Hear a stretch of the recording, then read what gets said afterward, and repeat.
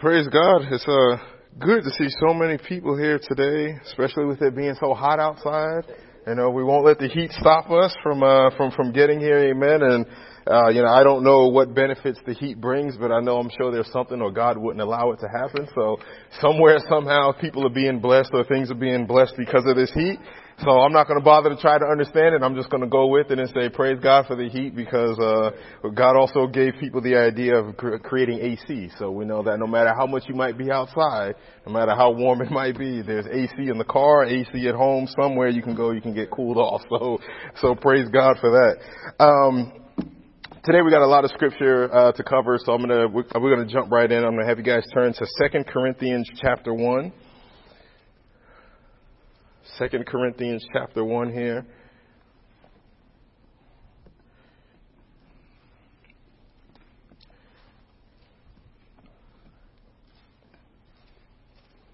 And while you're turning there, today we're going to talk about some things that we often inadvertently do as believers, as we're going through trials and tribulations, as Pastor was talking about in his introduction there. If we really believe who God is, and we trust He is who He is, then we also have to trust that what He says is going to happen is actually going to happen. It's easy for us as Christians to let go, and we like that. We like when we read in the Bible and God says go ahead and let go, because sometimes we find ourselves in situations that no matter how smart you might be, how intelligent you might be, no matter who you know or what background you have, you will find yourself in a situation that no matter what you do as a human, you can't get out of that. So it's easy to be able to say at that point, all right, I'm going to give it to God and I'll let God figure it out. Sometimes we inadvertently get rid of our some level of responsibility. Sometimes it's too much responsibility that we give up, because we know that there's kind of a 50-50, if you will, or maybe an 80-20, depending on what it is God wants you to do to get out of your particular situation. But sometimes we find ourselves giving up too much. We also find ourselves at times giving up on God's promises. Because God has promised things in our lives. God has promised things in the Bible. And sometimes we end up forgetting that. We end up forgetting those things. And so what we're going to talk about today is making sure we don't let go of God's promises. First, let's look at what the Bible says about promises. So in 1 Corinthians, we're going to jump to, or 2 Corinthians, excuse me. We're going to go to chapter 1, and we're going to jump down to verse 19. Okay. 2 Corinthians 1, verse 19. For the Son of God, Jesus Christ, who was preached among you by us, by me, Silvanus, and Timothy, was not yes and no, but in Him was yes. For all the promises of God in Him are yes, and in Him amen, to the glory of God through us. Underline all of verse 20. For all the promises of God in Him are yes, and in Him amen, to the glory of God through us. Now He who establishes us with you in Christ has anointed us and has anointed us is God, who also has sealed us, given us the Spirit in our hearts as a guarantee. Underline that. Given us the Spirit in our hearts as a guarantee. Moreover, I call God as witness against my soul that I spare you, that to spare you I came no more to Corinth. Not that we have dominion over your faith, but are fellow workers for your joy. And underline this, for by faith you stand. Okay. The main verse I want to focus on there is, for all the promises of God in Him are yes, and in Him amen, to the glory of God through us. So what this is saying here is that whatever God says He's going to do, it's going to happen. Whatever promise He made you, it's going to come to pass. It doesn't mean that it's going to happen right away, which we know, and that's why Jesus said you will have trials and tribulations, and it takes some time. But He said if He says He's going to do something, it's going to be done. So we need to make sure that we hold on to that. Interesting thing about that scripture there too is looking at what does it mean when it says in Him it's yes and it's amen. Okay. Well, yes is pretty simple, right? If you ask somebody, hey, is your name Kathy? Yes. Bang, it's done. There's no refuting that, right? Because you know what your name is. So if you ask God, are you going to deliver this promise? God says, yes, I will. That means He will. What does amen mean? Well, if you don't know, the word amen really means let it be, let it happen, so be it. And it's something that you use at the end of your prayer, because at the end of your prayer, when you're praying and you say, in the name of Jesus, what you're saying to those forces of darkness at the end of your prayer is that by the authority that Jesus has given in me as who he is as the Son of God, King of Kings and Lord of Lords, everything that I just prayed for gives me the authority to say this is going to happen. And then by ending your prayer by saying amen, now what you're saying is everything that I prayed for, let it come to pass. So if you look at that scripture there and you see the promises of God in him are yes and amen, it means that God, yes, will deliver in his promises, and amen, yes, it is going to happen. Okay? So let's make sure that we don't ever lose sight of that.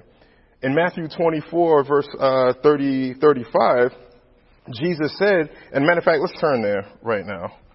Matthew 24.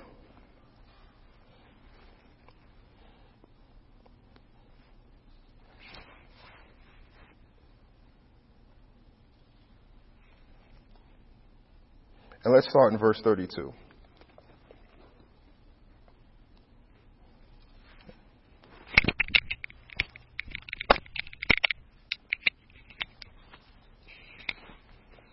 Matthew 24, verse 32. Now learn this parable from the fig tree. When its branches become tender and puts forth leaves, you know that summer is near. So you also, when you see all these things, know that it is near at the doors. Assuredly, I say to you, this generation will by no means pass away till all these things take place. Underline that. This generation will by no means pass away till all these things take place. Heaven and earth will pass away, but my words will by no means pass away. If you don't have all of verse 35, underline all of that. Heaven and earth will pass away, but my words by no means will pass away. Okay?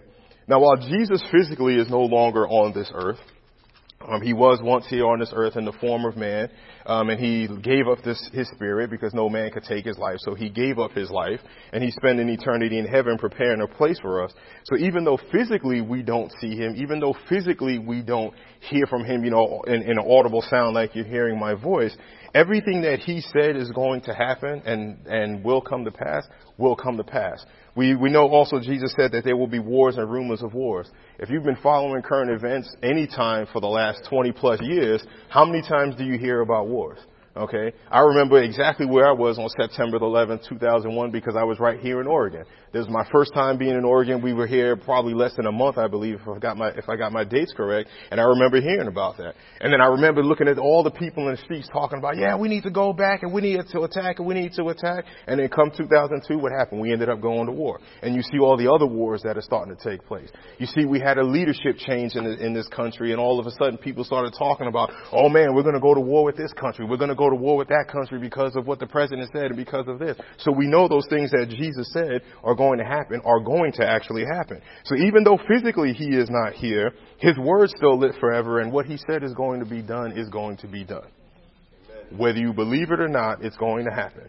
Okay, if you don't want to believe that you're going to have trials and tribulations in your life, then I'll tell you what, when you have a trial and tribulation, you won't even see it as that. You're just going to say, I can't believe things are going so wrong. What did I do wrong? What did I do wrong? And it doesn't necessarily mean you did anything wrong. It simply could just be the simple fact that Jesus said you will have trials and tribulations. So instead of getting bent out of shape and wondering, oh my gosh, I must be screwing up royally to have these trials and tribulations, understand that no, Jesus said it will. So if you don't want to believe it, well, yeah, you're going to be missing out and really wondering why is it that you're going through what you're going through and won't have any answers. Okay.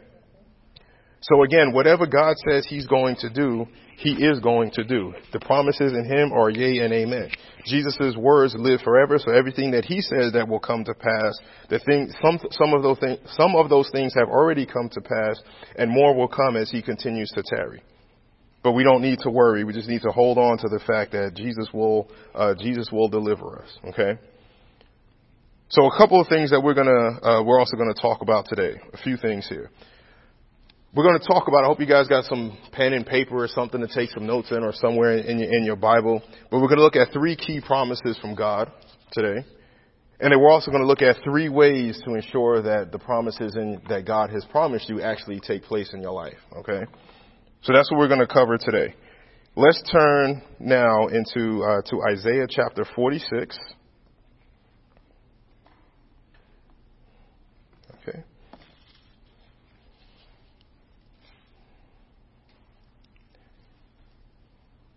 Isaiah 46, and we're going to start in verse number 9.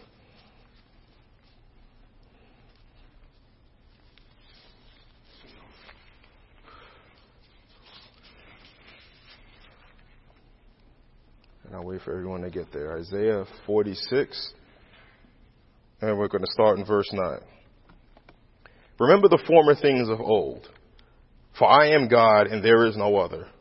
I am God and there is none like me. If you don't have that already underlined, double highlighted, circled, whatever the case may be to really draw attention to it, go ahead and do that now. For I am God and there is no other. I am God and there is none like me. That's a powerful thing to tell the devil when he starts hitting you with something. Okay? To let him know that, hold on a second now. God, my Father, is more powerful than you. And like him, there is none. Okay? There is none like God. There is no other like God. Verse 10, declaring the end from the beginning and from ancient times things that are not yet done, saying, my counsel shall stand and I will do all my pleasure. Underline that. And I will do all my pleasure. You know, you can remove a lot of stress from your life if you just remember what verse 10 says right there, that God will do all as he sees fit. All right. So I will do all my pleasure. Remembering this will keep you from wondering why things are happening in your life when you can't wrap your head around it. Okay. For example, I cannot for the life of me understand why every time I go online and look at the news that there's always, it seems like every other day, there is something out there about parents harming their children. Cannot understand that. As someone that has 2 kids, I look at my kids and it's hard just to even discipline them. You know, you gotta set that stage. And I sit there and I think about back at the times when I was a kid and my parents used to say the famous words, this will hurt me more than it hurts you. You know, and in my head, I'm thinking to myself, well, can we swap places and let's see if that's real? Because I don't think so. You know, and Dad knows many times he has said that, you know, and then when you have kids, you realize, oh, I see what they mean.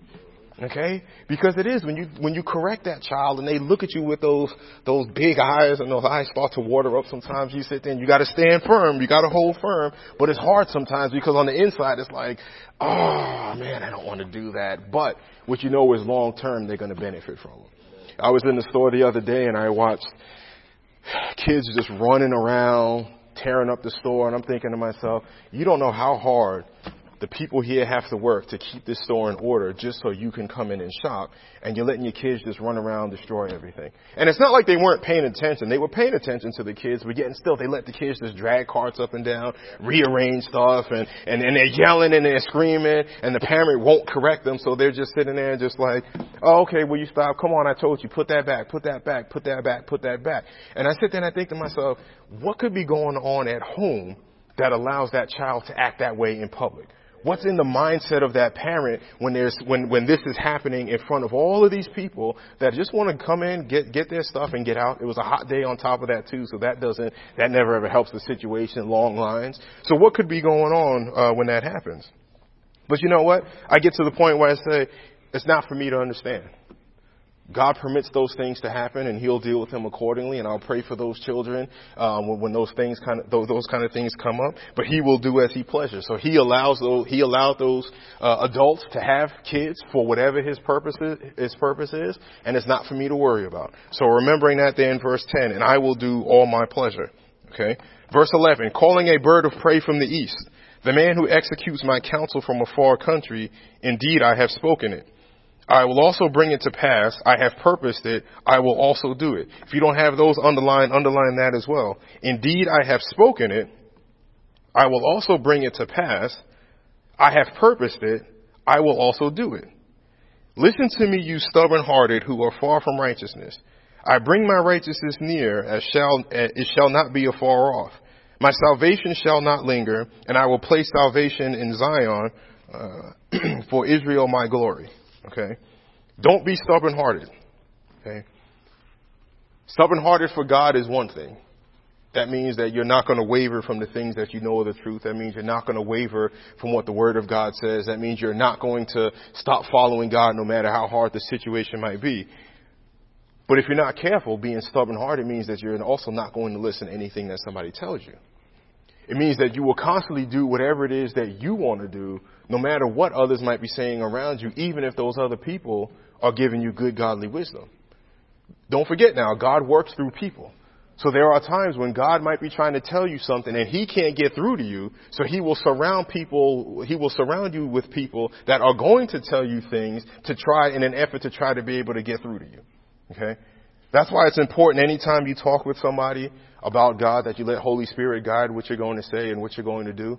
Because it could very well be that interaction with that person that you're having could be their last opportunity to hear the truth and make a decision on where they're going to spend eternity. Okay?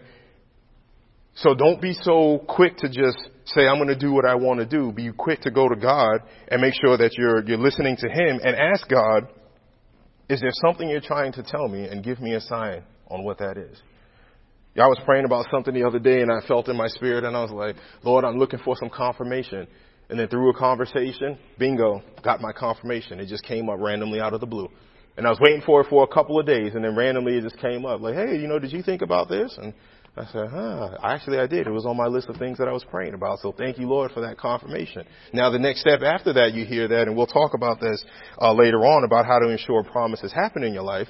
But the next step after that then was, okay, Lord, I got some confirmation. Now, how do I take this confirmation and turn it into action? So I know the area that I need to focus on. I know the subject matter that I need to dive into. Now it's, what do I do about it? Okay? Being stubborn-hearted also leads you to trying to intervene on God's behalf. Great example that I always think of in the Bible is Abraham and Isaac. Okay? Or it should really say Abraham and Sarah, and how Isaac came to be and Ishmael came to be. Okay? Promise to them was, yes, Sarah's going to have a baby. But they listened to science of the time, if you will, and figured, Sarah can't have a baby, so there's no way that's going to happen. So Abraham, go ahead, you can have a baby with Hagar. Okay? And we know nowadays, it seems that split parent household seems to be the norm lately. And you know how much confusion and strife and arguing and bickering that takes place in those kind of households. And it doesn't matter how close of a relationship the two parents might have when it relates to that child. There's always some level of stress and uncomfortableness that's always going to be there because the two parents are not together. There's always going to be questions that child is going to have as they grow up. And many times they ask the question, well, is it my fault that mommy and daddy split up?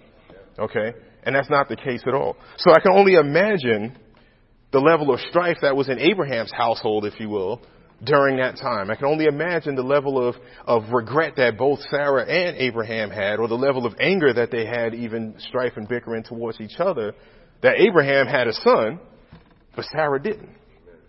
And then we know Isaac was born later on. And I won't get into the entire story there of Abraham, but to make a really good biblical story short there, we know that Hagar and Ishmael then were kicked out. Okay, and God promised Abraham that he would have his sons would be the descendants of many nations. And if you follow the line of Ishmael, his tribe actually ended up in areas of what's now is modern day Kuwait and Iraq. And again, if you follow current events any time over the last 20 years, we know that there's all sorts of terrorist organizations that have been raised in those nations there, in Iraq and Kuwait, which leads to physical altercations that we still have here today in 2018. And that was all because the two of them decided that they wanted to be stubborn. Okay? In Genesis 1, you don't have to go there now, but you can write this down. Genesis 1, chapter 1, verses 3 through 26. 8 times God said, and it happened. During the creation, God said, God said, God said, God said, and it happened. So while God was speaking there, even though that wasn't necessarily a promise to anyone, it shows that when God says He's going to do something, it will happen. Question you have to ask yourself is this: what has God said to you that makes you think He will not come through? What has God said to you that makes you think He will not come through? Okay. Let's pause for a moment because I know it's a warm day and I'd like everyone to stand up for a minute. It's a warm day. It's warm in here. We got to get the blood flowing a little bit. So we're going to do a little bit of exercising, if you will. Let's just twist back and forth a little bit. Let's get your arms flowing. Get some blood flowing from the top of your head all the way down to your feet. In the name of Jesus, we rebuke any spirits any spirits of sleepiness that might be in here in the name of Jesus. Father God, let your power and strength just overtake this entire sanctuary, Lord, so that we can pay attention to the words that are coming forth. In Jesus' name we pray. Amen. All right, let's have a seat and let's continue on here. All right, we got some good stuff the Lord is trying to tell. We're not going to let the devil come in here and try to steal it from us. No way. In the name of Jesus, rebuke that spirit of slumber. Okay? What has God said to you that makes you think that he will not come through? Earlier, as I said, we're going to talk about 3 key promises of God. And I'm going to give you 3 ways that you can ensure to receive his promises in your life. Now, the Bible is filled with all sorts of promises from God, but there's 3 that I felt the Holy Spirit gave to me that are important for this day and age. The first one is deliverance. Promise number 1, God has promised us deliverance. The second one is protection. And the third one is healing. Diving into a promise of protection, of deliverance, turning your Bibles to Psalms chapter 34.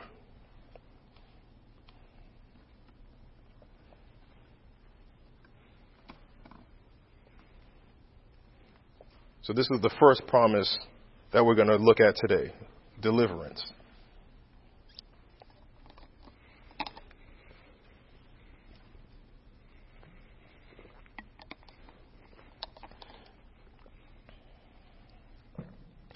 Chapter 34, and we're going to start in verse 1. I will bless the Lord at all times. His praise shall continually be in my mouth. Underline all of that. And then I want you to double underline and highlight the word all and continually. Okay. All and continually. I will bless the Lord at all times. His praise shall continually be in my mouth. I don't care what you got going on in your life. I don't care how you might be feeling in any given moment. If you're blessing the Lord and you're continually having that praise in your mouth, it does wonders. Okay. It does wonders. I can't describe it. All I can say is that I've been there. I've done it.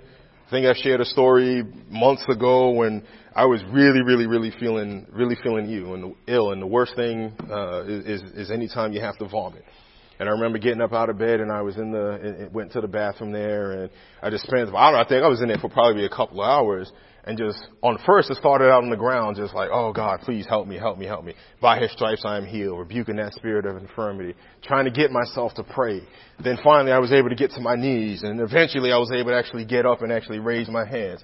2 hours later after that, I went back, laid down in the bed, and I could literally just feel a change that took place in my body. I could literally feel the temperature in my body start to change, and it literally went from top of my head and it went all the way down to my feet. And in that moment laying in the bed, I knew that I was healed.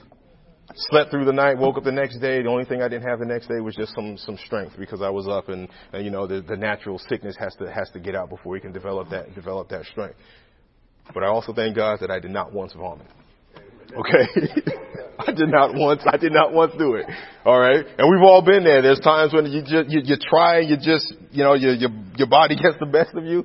But boy, I tell you, I was nervous because I really just did not want to go down that road. And praise God, I didn't. But I made sure I remembered this. Bless the Lord at all times. Continually, my praise was going to be in my mouth. And one of the things that I did was I said to God, I said, thank you, Lord, for this feeling that I have right now, because I know that even through this, you will be glorified. I know that even through this, you're building some character in me and you're building strength in me to trust in you. And what that has showed me is that ever since that time is that it doesn't matter what you got going on. If you can just muster up the strength just to start praising God, it does wonders. Okay. And I can only say that from experience. And obviously the Bible says it here, bless the Lord at all times. His praise shall continually be in my mouth. Verse 2, my soul shall make its boast in the Lord. The humble shall hear of it and be glad. Oh, magnify the Lord with me, and let us exalt his name together. I sought the Lord, and he heard me, and delivered me from all my fears. You don't have to be afraid of anything or anybody. Okay? You don't have to be. Why? Because the Lord delivered you from all your fears. So that's a good scripture to remember, too, anytime that spirit of fear tries to hit you.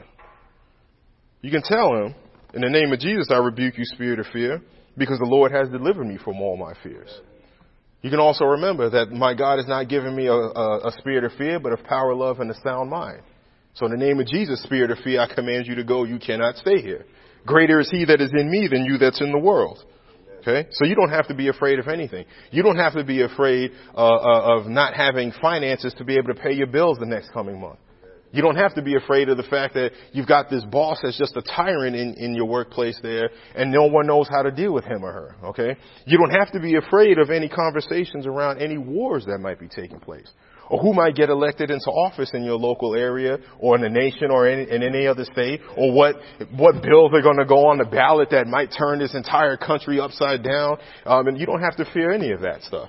Because no matter what happens with that, God is in control and he's delivered you from your fears and he's heard you. Verse 5, they looked to him and were radiant and their faces were not ashamed. This poor man cried out and the Lord heard him. Underline that. The Lord heard him and saved him out of all his troubles. Underline that. And saved him out of all of his troubles. So if you don't fear and you give it to God and you know that God heard you, then you must also know that he will save you, and he has saved you out of all of your troubles. And I want you there in verse 6 there where it says, and save them all out of all his troubles. I want you to also double underline all. Because many times we'll pray about situations, various situations. It's rare. I can't think of the last time that I only had one challenge go on at a time. Usually it doesn't happen that way. There's usually always multiple ones going on. And in that case there, when that happens, some things you get delivered faster from than others. But you can't forget that just because one of them is done right away, that the other ones aren't going to be taken care of. And saved him out of all his troubles. Verse 7, the angel of the Lord encamps all around those who fear him and delivers them. Again, and delivers them. So underline that, and delivers. Matter of fact, just underline all of verse 7. The angel of the Lord encamps all around those who fear him and delivers them. Oh, taste and see that the Lord is good. Blessed is the man who trusts in him. Underline that. Blessed is the man who trusts in him. So just to pause there for a second as we're talking about deliverance as one of God's promises, you also need to make sure that you're trusting him. Okay? Because without trusting, without having faith, you can pray all day long. Nothing's going to happen. You have to trust and believe that when I send up this prayer, that God actually heard me, that God has actually taken action, and then I'm just sitting back and I'm just waiting and saying, all right, let me see when this is going to come to fruition in the physical realm. Okay? Because again, like I said, you may have multiple challenges going on in your life. Just because one is resolved instantly doesn't mean that the other ones won't be resolved as well. Sometimes it takes time. So you have to trust in him. Blessed is the man who trusts in him. Verse 9, oh, fear the Lord, you his saints. There is no want to those who fear him. The young lions lack and suffer hunger, but those who seek the Lord shall not lack any good thing. But those who seek the Lord shall not lack any good thing. You might be lacking that shiny sports car that you're looking for, but I guarantee you have a mode of transportation to get you wherever it is you need to go. You might be lacking that large bank account that you're looking for, but I guarantee you got enough money in the bank to pay your bills. You might not have the lobster dinner that you get to eat every single night or something like that, or go spend, $70, $80 on a steak and get a 6-course meal or something like that. But you got food on your table to be able to sustain you until the next time it's time to eat. Okay? So don't forget, if you are seeking the Lord, you will not lack any good things. That means that God will always give you what you need, but he won't always give you what you want. Okay? And who was it? Was it Paul, I believe, that said, I have learned in all things that I have learned that I have to be content. Okay. And I'm paraphrasing that scripture there as well. So when you get to that point of recognizing that, you know what, I might not have this, but boy, I can count my blessings and I am blessed. Okay. When you get to that point, you will realize that you are not lacking any good thing. Come, you children, listen to me. I will teach you the fear of the Lord. Who is the man who desires life and loves many days that he may see good? Keep your tongue from evil and your lips from speaking deceit. Depart from evil and do good. Seek peace and pursue it. Seeking peace and pursuing it does not mean that as a child of God, you just let people walk all over you. It does not mean that just because we've heard as children that, yeah, God is love, because that's the first thing that's talked about when you come to Christ, is how loving Jesus is. Okay, because you have to understand that to realize this is why he died on the cross for our sins. This is why I have the opportunity to get salvation and I can spend eternity with him. But as you start to grow and mature as a Christian, you start to realize that there are some battles out there that you are going to have to face. There are some fights that are going to have to take place. And seeking peace does not mean that you just let the battle go on and just say, I'm going to ignore it. I'm not going to say anything to anybody. The word conflict and confrontation oftentimes has a negative connotation. But confronting somebody just simply means you're going to have a discussion about something that you disagree on. I confront my children every single time they do something wrong. They're not getting yelled at. I'm not punching them, saying things that I should be saying to them. Okay? I confront adults at work. Doesn't mean that we're having a nasty conversation or anything like that. So confrontation does not mean that, or I should say seeking peace and pursuing it does not mean that you're not going to have confrontation.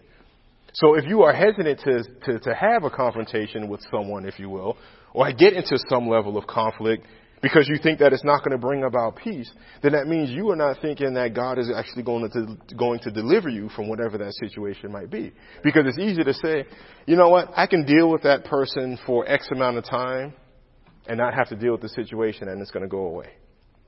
And it doesn't. Okay. I've been there, tried that before, and I said, you know what, enough's enough. I'm not doing this. Now, of course, you want to definitely make sure you seek God and seek the Holy Spirit to figure out what to say, when to say it, how to say it, and all of those things. And I can remember many times, as a matter of fact, Dad and I were just talking the other day about a situation I had back east with someone I worked for. And when I left that particular company and went to a competitor, found out one of the managers there was good friends with my old boss. And he had mentioned to me, he said, oh yeah, he said he was very fond of you. And I said, yeah, that's not right. I don't believe that one bit, And he said, well, why would you say that? And I gave him a situation where he and I had a confrontation. But through that, thank God, the first thing I did was pray about it. Lord, if this happens again, let me know how to deal with it. And then when it happened again, I did deal with it the way the Holy Spirit wanted me to.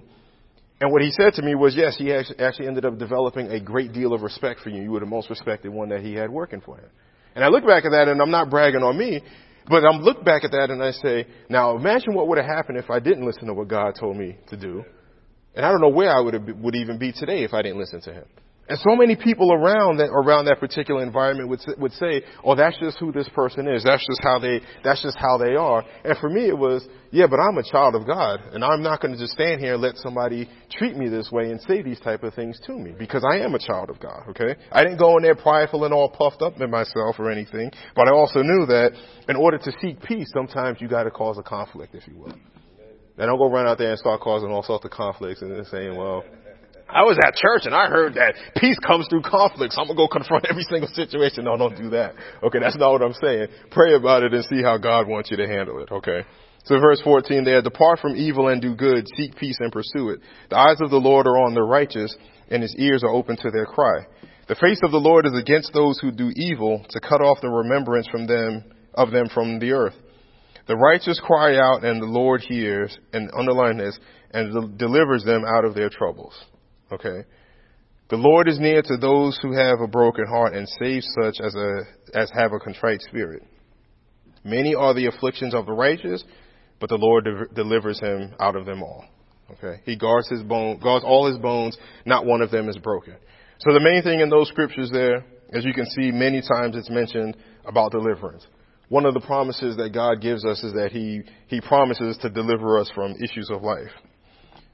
So that's one promise. The second promise we're going to look at is protection. We're staying in Psalms. We're going to go to chapter 138.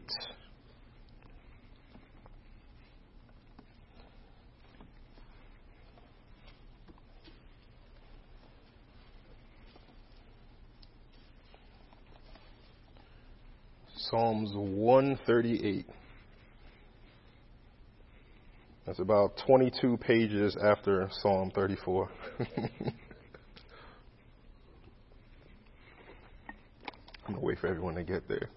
As some of you count 22 pages and realize I was just kidding. And it's about 55 swipes for those with electronic Bibles. All right, Psalm 138, verse 1. I will praise you with my whole heart. Underline my whole heart. I will praise you with my whole heart. Before the gods, I will sing praises to you. I will worship toward your holy temple and praise your name for your loving kindness and your truth, for you have magnified your word above all your name. In the day when I cried out, you answered me and made me bold with strength in my soul. Underline verse 3. In the day when I cried out, you answered me and made me bold with strength in my soul. Okay. So protection there, all right, when you feel protected, you have some level of boldness to you because you feel like nothing is going to harm you, all right?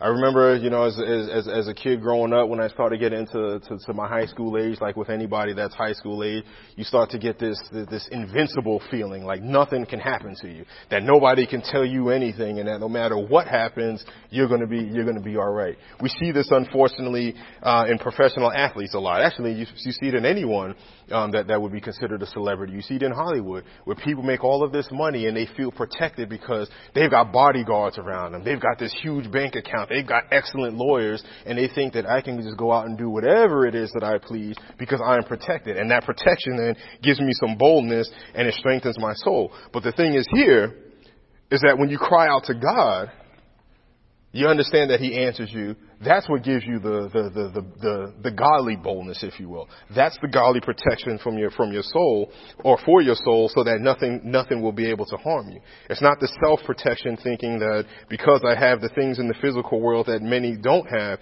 that I'm going to be protected. But it's the fact that you know God has answered you, and will work on your behalf. Verse 4, all the kings of the earth shall praise you, O Lord, when they hear the words of your mouth. Yes, they shall sing of the ways of the Lord, for great is the glory of the Lord. Though the Lord is on high, yet He regards the lowly, but the proud He knows from afar. You got something going on in your life, okay? You wondering why God doesn't seem to be responding to you, or He hasn't answered you? Ask yourself if you're operating too highly. Ask yourself if you're operating with a spirit of haughtiness or a spirit of pride that's not allowing you to be humble the way God wants you to be. Because there you see in verse 6 there, yet though the Lord is on high, yet He regards the lowly. So that's talking about the people that are not puffed up in pride. Okay, because if you're not careful and you start looking back at the battles that you won, okay, and the things that the Lord has delivered you from, if you are not careful, you can easily take that and start to develop a prideful spirit, because you can walk around and say, I got through that before, I'm going to get through this now. And you might say that, but in your heart, you're forgetting that you had God with you before, which is why you won. And if you have Him now, you'll win again. Okay. Just like David did with Goliath. When he told Goliath that he was going to take his head from him, it wasn't because he was, I'm a better warrior than you. Right, because after all, if you look at the biblical measurements at that time, he was only about 5'3", going against a 9-foot giant that was a soldier since his youth, as the Bible says. He wasn't doing it because it was, I'm bigger and stronger than you, Goliath. It was because you defied the armies of God. And I'm not going to stand for somebody that's going to do that. So because God delivered me before, He will deliver me again. So there he was proclaiming victory before the battle started and remembering that God was the one that delivered him. And then he let Goliath know, like, you're not going up against me, you're going up against God. So you might see me here, but you don't see God who's behind me that's getting ready to take you out right now. Okay. So make sure you're not allowing yourself to get too boastful and too proud just because you've had some victories in the past.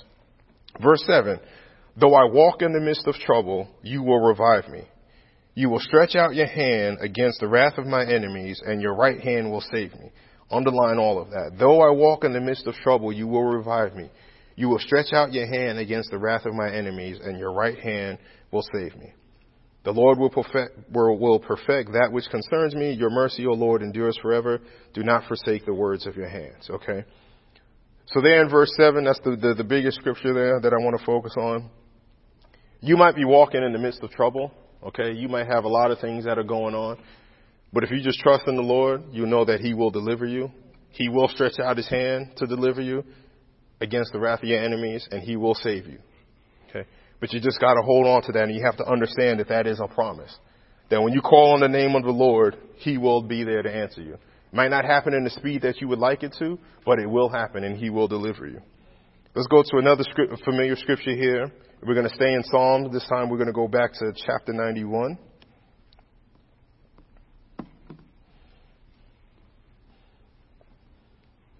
And we're talking about the promise of protection that God has given us. The first promise was deliverance. The second one here is protection.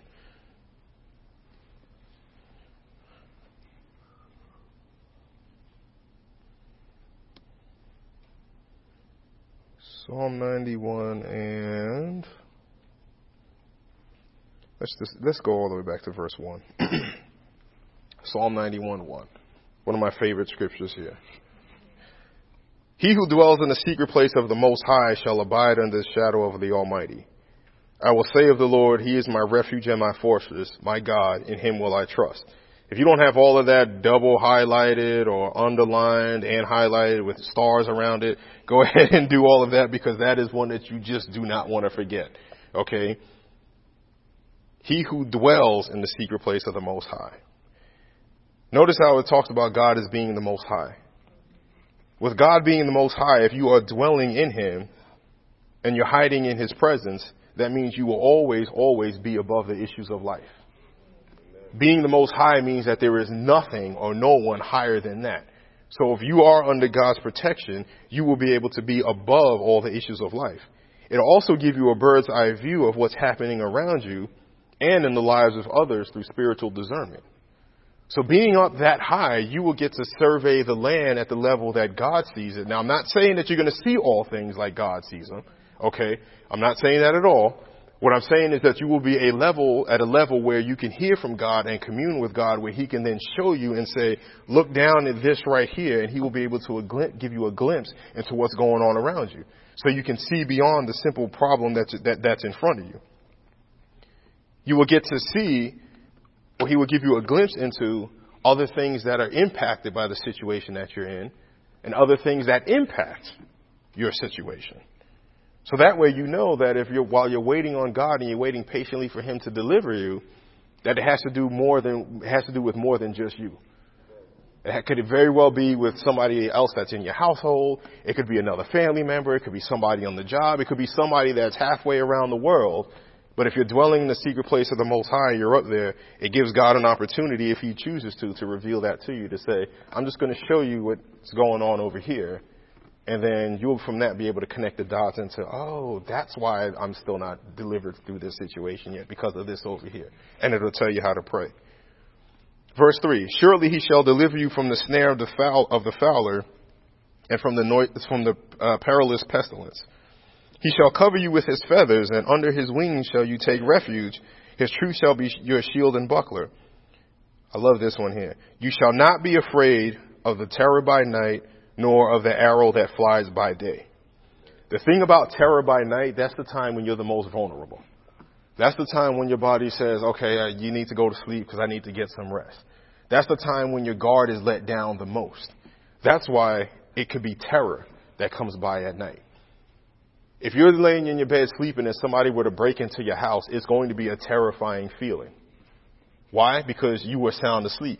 You were in a relaxed state. You were not expecting somebody to come into your house. If that were to happen in the daytime, no big deal, because you're already awake and you're already alert. And the things that you might need to get to in your household are easily seen because you don't have to flip any light switches on. The light's already on because it's daytime. So it can feel very terrorist, or it can feel like terror at nighttime. An arrow that flies by the day, an arrow is very hard to see. It's very small. It doesn't make a sound. And if it hits you in the daytime, it comes as a surprise. So by staying in the Lord and being in His secret place and allowing Him to cover you with His feathers, no matter what happens at any time of the day or night, you won't be afraid of it. Amen. Verse 6, nor of the pestilence that walks in darkness, nor the destruction that lays waste at noonday. It's amazing. You see, it almost seems like most bad things, if you will, happen at nighttime. And when they happen in the daytime, what is the most famous saying? I always hear a lot of people saying that is, wow, that happened in broad daylight. Somebody got robbed at a gas station at 1:00 in the afternoon. You know, that's not normal. Normal would be, 2:00 in the morning, somebody went in there and robbed the gas station, because the thought there is a smaller police presence. I can hide under the shadows of darkness there, so I can get in, get out. Nobody's going to see how I get away. All right. But here what this is saying is that even things that walk in the darkness, or any destruction that comes during the daytime, is not going to touch you. You won't be afraid of that. Verse 7 here. 1,000 may fall at your side and 10,000 at your right hand, but it shall not come near you. Only with your eyes shall you look and see the reward of the wicked, Because you have made the Lord, who is my refuge, even the Most High, your dwelling place, no evil shall befall you, nor shall any plague come near your dwelling. For he shall give his angels charge over you to keep you in all your ways. In their hands they shall bear you up, lest you dash your foot against a stone. Famous scripture there that Satan misquoted to Jesus, and Jesus hit him right back with, thou shalt not tempt the Lord thy God. Okay? But then in verse 7, 1,000 may fall at your side and 10,000 at your right hand, but it shall not come near you. If that is not a promise of protection, then I don't know what else is. Okay? Picture that, if you will, literally seeing 1,000 people around you succumbing to some sort of sickness or some sort of attack, some sort of chemical attack, or whatever the case may be. Tornadoes are perfect examples of people that live in, Tornado Alley, where they can go hunker down into their homes.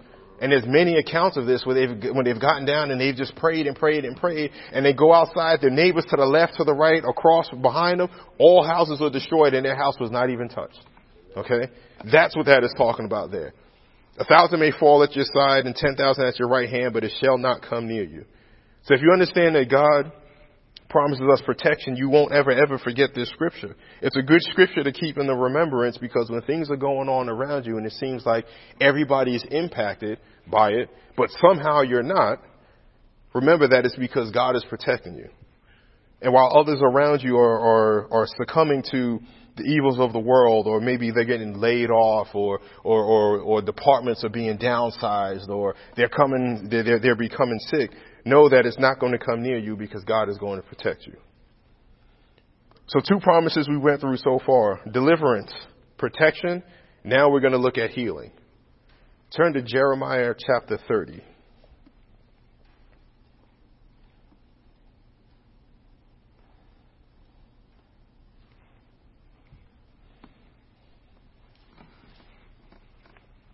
That's about 342 pages from where we just were. Jeremiah chapter 30.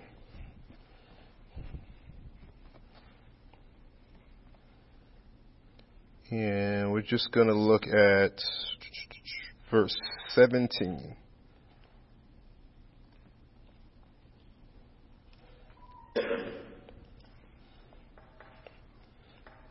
Jeremiah chapter 30, verse 17. Okay. For I will restore health to you and heal you of your wounds, says the Lord. Underline that. For I will restore health to you and heal you of your wounds, says the Lord. Because they called you an outcast, saying, this is Zion, no one seeks her. Okay. The main part there I wanted to focus on was where it says, for I will restore health to you and heal you of your wounds, says the Lord. It doesn't say, says Dr. So-and-so. It doesn't say, Guru so-and-so. It says the Lord. Okay? And again, not saying anything bad about doctors or anything like that, but clearly here it tells you who's actually going to heal you of your wounds. These wounds aren't just physical wounds, but these wounds can also be spiritual. They could also be emotional. Okay? You've got something going on in your life, you're dealing with any kind of depression or anything that's making you feel down and out, or you're just in that blah mode where you can't explain why you're feeling the way you're feeling, but you know you're feeling anything but joy. Know that God is there, that He can heal you of those things. Okay?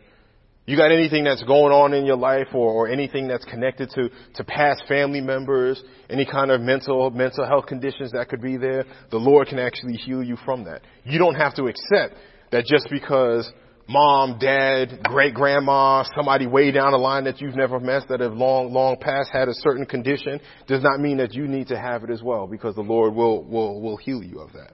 Okay? Exodus chapter 15.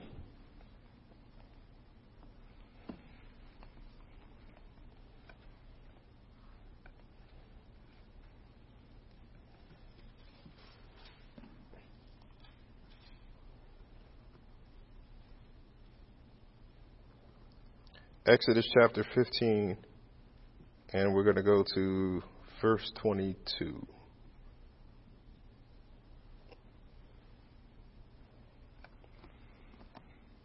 Exodus chapter 15, verse 22.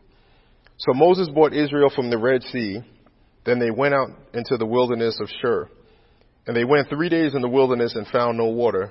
Now when they came to Marah, they could not drink the waters of Marah, for they were bitter. Therefore the name of it was called Marah. And the people complained against Moses, saying, "What shall we drink?" So he cried out to the Lord, and the Lord showed him a tree. When he cast it into the waters were made sweet. Then he made a statute and an ordinance for them, and he tested them and said, underline all of this, "If you diligently heed the voice of the Lord your God, and do what is right in his sight, give ear to his commandments and keep all his statutes, I will put none of the diseases on you which I have brought on the Egyptians, for I am the Lord who heals you." Then they came to Elim, where there were 12 wells of water and 70 palm trees, so they camped there by the waters. Okay. Verse 26, there's a lot there in verse 26. Okay. I want you to double underline the word if. Many times we wonder, why is it that God's promises aren't happening in our lives? Well, because sometimes we forget that there's always an if and then with God. If you follow me, then I will do this. If you do as I say to do, then you will follow this. Then I will do this. If you say what I'm telling you to say, then I will do this. Okay? And a great example with Moses there was when God told Moses to go to Pharaoh and tell Pharaoh, "Let my people go." Okay? And he kept telling him, "Let my people go." That was Pharaoh. That was God telling Pharaoh, "Look, if you let them go, I won't do this." He chose not to. And what happened? Right? We know the story. Death and plagues. Then he finally let them go. And then what did Pharaoh do? He said, "You know what? Nope. I want them back. We're going to go get them." And because of his stubborn hardiness that we saw earlier, his armies were wiped out when they went to cross the Red Sea. Okay?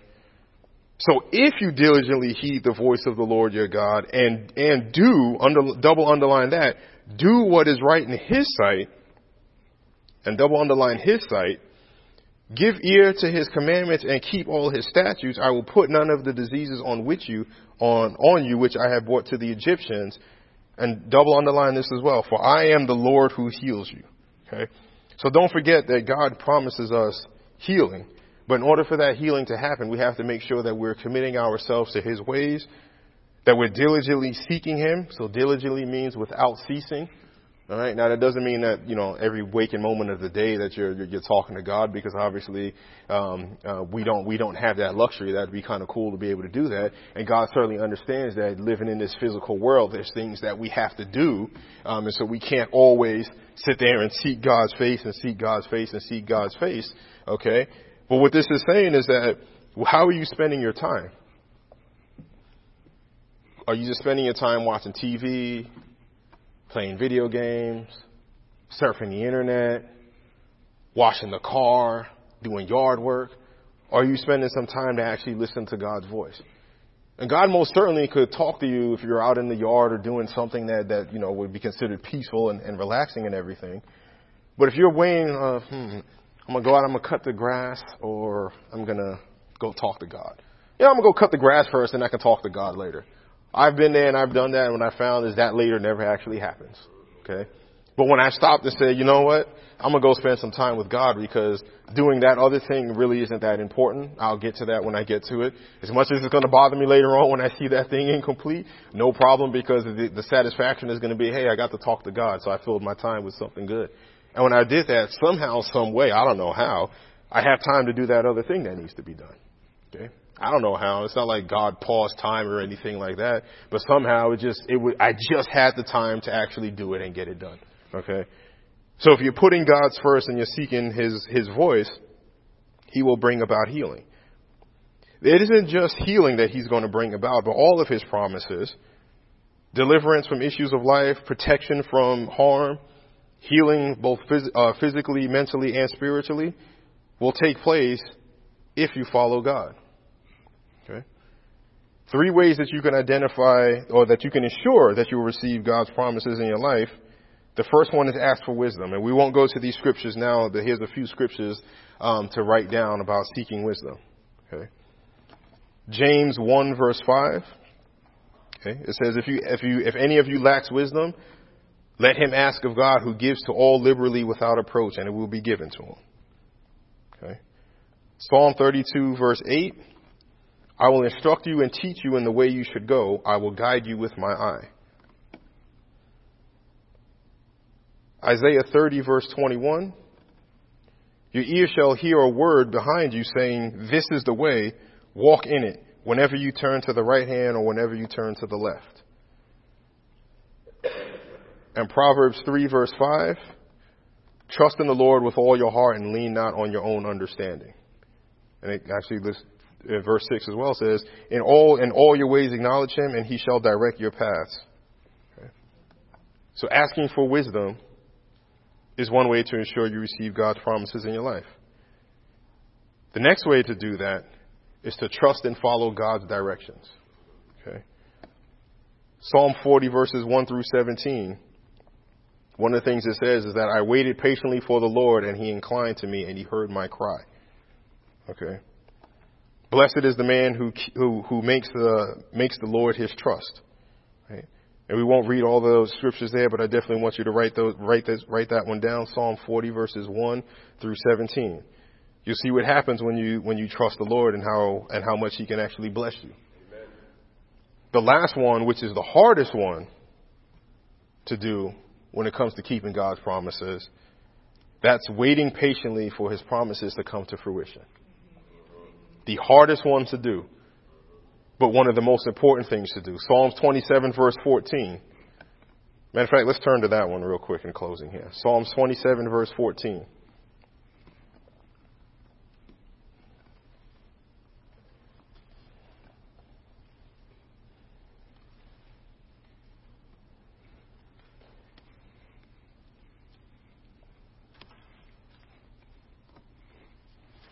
And I'll wait for everyone to get there. Psalm 27:14. Wait on the Lord, be of good courage, and he shall strengthen your heart. Wait, I say, on the Lord. Having your heart strengthened means that when your timetable for a situation to be done with, over and done with, when your timetable for victory has long passed, your heart will continue to be strengthened. You will continue to be able to run the race that God has put before you. Okay? Just like if you were running a marathon. If your mental focus is going to be on how much pain your legs are in or how thirsty you might be or how hot it's going to be, you will stop and you will give up. But if your focus is just one more step, one more step, one more step, one more step, next thing you know, you'll be at the finish line and you won't even remember how far away you were. Okay? And the last one for waiting patiently is Psalm 37 verse 7. Last scripture of the day. Let's turn there. Psalm 37 verse 7.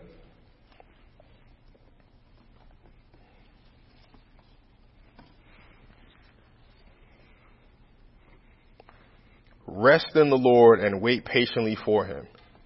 Do not fret because of him who prospers in his way, because of the man who brings wicked schemes to pass. Okay? Rest in the Lord and wait patiently for him. If you're following God and you're listening to him and you're following his counsel, you won't worry about why is it that I did what so-and-so did and I'm still in the same situation, but they got delivered. Why is it that they're living a lifestyle that God is probably looking at them and thinking like, whoo-wee, if you come to me and say, Lord, Lord, you'll be the first one I say, I knew you not to. Why is it that somebody like that seems to be prospering? And here I am going to church. I'm tithing. I'm giving offerings. I'm praying. I'm reading my Bible. I'm doing all the things that God wants me to do. But yet and still, I'm still stuck in this challenge. Okay? Remember this one. Just rest in him and wait patiently for him. Don't worry about what's happening in everyone else's lives, why it seems like they may be prospering when they're living a less than godly lifestyle according to God's standards. Just wait patiently. Wait, and wait. Once you do this, you will see God's promises in your life start to take hold.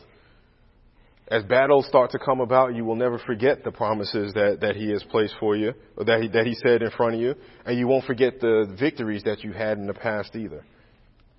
But you have to make sure that you're asking for wisdom, you're trusting and following in God's directions, and then you're waiting patiently for those promises to make themselves manifest in your life. Amen? All right, with that, let's prepare to honor God with our tithes and offerings.